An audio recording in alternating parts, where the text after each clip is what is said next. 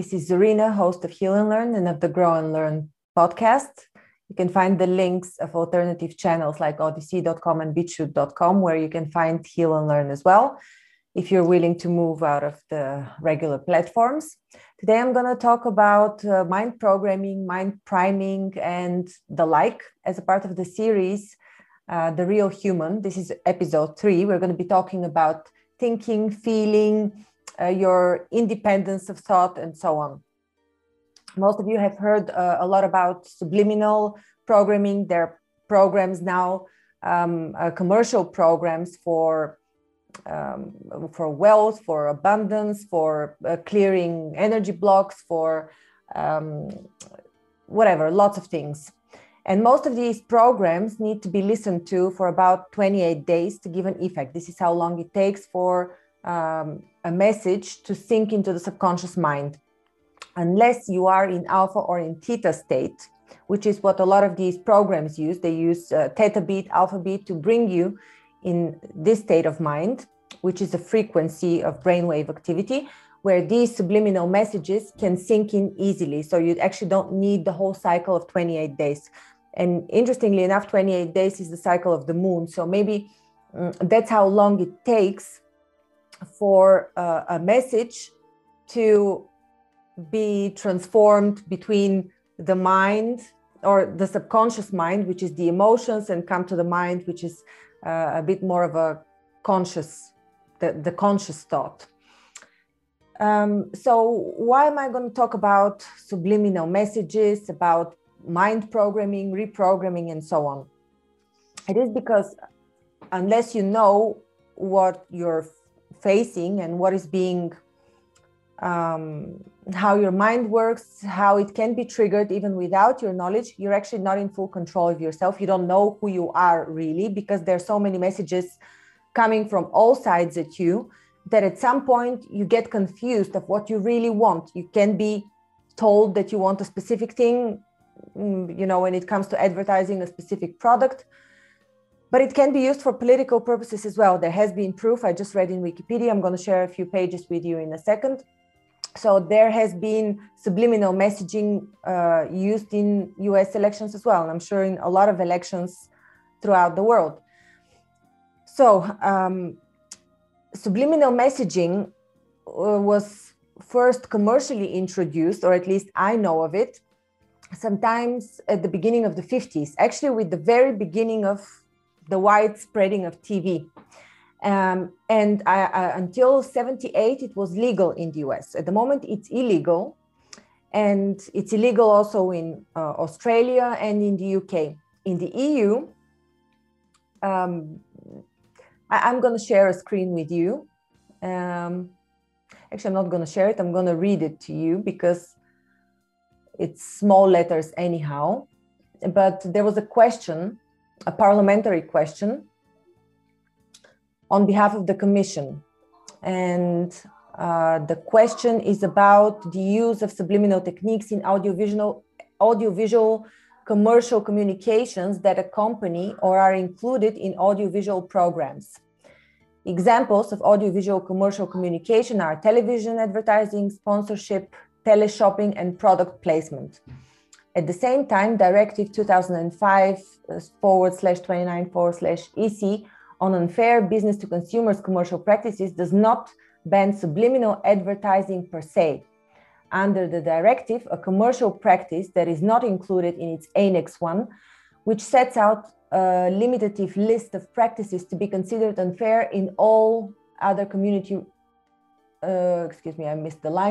in all circumstances, can only be unfair following a case-by-case assessment in light of the criteria set out in its Article 5 to 9 prohibiting unfair practices, in particular those practices that are misleading and aggressive.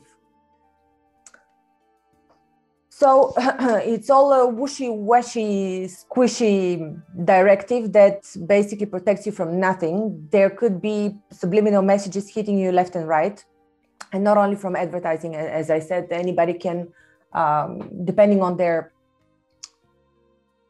purpose, be it political, health issue or whatever, you can be bombarded with subliminal messages without you knowing.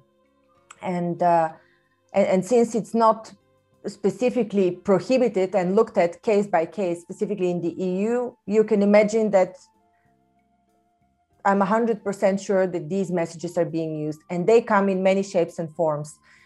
Most of you have heard of the 25th frame on the TV that the mind doesn't perceive, but there are other methods as well. There could be subliminal messages also in words, not only images.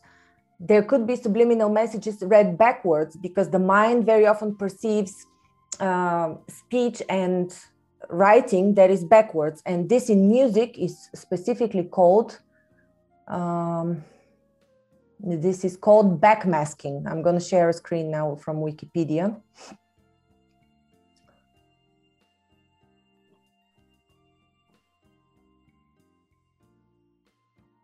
Okay. So here it says, musicians have been associated with alleged incorporating subliminal messages via the use of backmasking, including rock bands like Led Zeppelin and Pink Floyd. So even the music that you listen to is not free from these messages. So you don't know what you're subjected to unless it's checked, unless it's basically music that you produce or somebody you know produces. Anybody can infiltrate your mind with their agenda. What else is there in terms of, there's also something else that is being trained in NLP courses or in neuro-linguistic courses. So there are subliminal messages and supraliminal messages, and the supraliminal or supraliminal have both components. They are active on both a subliminal level, and they have a conscious component. There's a trick in NLP, for example. There are so many tricks in NLP that actually use the supraliminal aspect of mind control. And one example is, if I want to convince you of something, or to focus your attention onto something, or to suggest that you make a certain choice, then I may focus my intonation on a specific word in a sentence, and then focus my intonation on another word in an unrelated sentence. And these two words that have used my stressed intonation will be what you will remember. This is what your subconsciousness will remember. So this is an example of supraliminal message. For example, if I say something like, wow, the fur of this cat is so white. And then I say, oh my God, look at this beautiful hat. And then you will remember a white hat, and whatever this means to you, whatever message I want to associate with that for you. So you have to be, what I mean is that there are so many tricks that are being used on people, and whether you believe in conspiracy or not is none of my business, but I'm telling you, this is also used in advertising, in political campaigning. So even in everyday life, these things are being used. The music that you listen to, the radio programs. The good news is, though, that subliminal messaging doesn't always work. So it works if it has been applied in a very repetitious manner. So if you're constantly bombarded with the same type of news, which we have seen in the past year, but and if it's triggering a lot of emotion in you. So the two aspects that would give the most effect of the subliminal messaging is the frequency, so the repetition, and the emotion attached to it. And this is the same thing that I'm actually teaching in the Silva method, in the Heal and Learn method, which is the enhanced version of the Silva method. That, these are the courses that I offer on Heal and Learn. It's absolutely the same principle. The only difference is we only use this method for the benefit of all involved.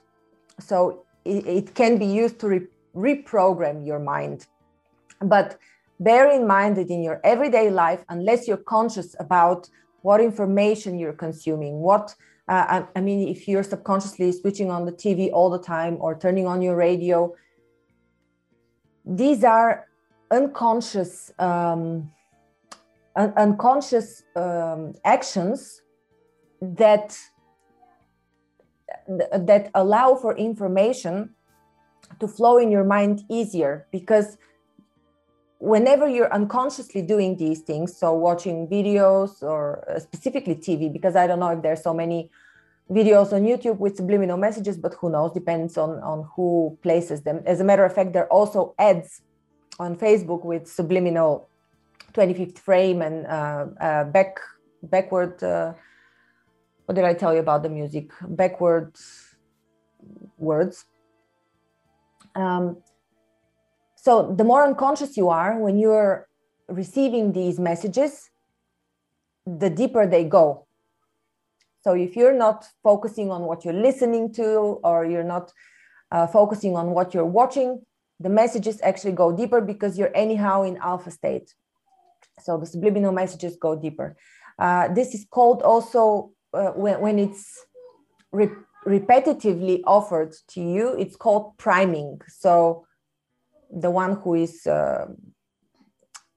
trying to sell you a certain thing or convince you of a certain thing is actually priming you. The good thing is, which is what I wanted to talk about, is most of the proof on subliminal messages is about attitudes, about beliefs, but it's difficult to make somebody take an action unless they're already convinced in what they want to do. For example, if I am very thirsty anyhow and I get a subliminal message, buy Coke or buy, I don't know, iced tea, then I am likely to actually go and buy it. But if I'm not thirsty, I won't. So it really depends on the need that you have. I'm not talking only about advertising, it's about everything else. So it's about the need, the physical belief, and then the subliminal messages hit when the time is right. So they can't hit you simply randomly. If your circumstance is not, if you're not in the right circumstance for it to be triggered, the trigger has to be placed at a certain time. So why am I talking at all about this? First of all, for you to pay attention. Secondly, to know that you can change it. And there's a few ways to change programming, which is to start programming yourself rather than be programmed from the outside. And you can start programming yourself by going in alpha, going in theta, going in a meditation state, and either affirming or imagining what you want to achieve and how you want to think and what experiences you want to have in your life. So you're basically programming not only your mind, but your life as well.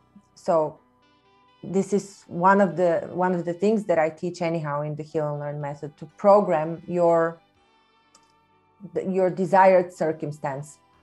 And the second thing is to be conscious of what you're perceiving from media, outside communication, and be conscious of what you're listening. So don't just play music or simply leave the TV on the background to play in the background. And also, I would honestly avoid any Hollywood movies because who knows what's in them. They're not on national TV, and I don't think if they even fall under this law that bans subliminal messages from the US. The other thing is to reprogram your mind. You have to also be conscious of what is your habit, because in the habits of any sort, you are not being conscious. For example, when you're brushing your hair with the right hand regularly, you may start to do it consciously with the left hand. Then you become conscious of the things you're doing, or brushing your teeth with the right hand, then you do it with the other one. So these are small things, or whichever shoe you're putting on first. Or if you're constantly walking the same road every single day, you take a different road, just to reprogram the pathways in your brain that make you think a certain way. Because your power as a human lies in your will and ability to change things. If you're constantly walking the same path, thinking the same way, you're walking asleep, and you're much easier to program and to control. So the question is, do you want to be an independent human being, or do you want to be a controlled doll? And the choice is always yours. You can continue sleeping. If you want to be awake, you have to put conscious effort in doing that. It doesn't happen by itself that you're normally awake. No, you have to keep yourself awake. You have to consciously notice things. Ask yourself why certain things happen. Why is a certain message given to me? What does a message of a movie tell me if you decide to watch movies? When are subliminal messages most effective? And when do subliminal messages force us to action? This is usually whenever there's an element of fear or an element of sex. So there are so many ads, like Marlboro ads, and I can't remember, what was it, Disney ads, that were allegedly, but I've also seen screenshots in a book. I'm going to share a screen and show you which book this is.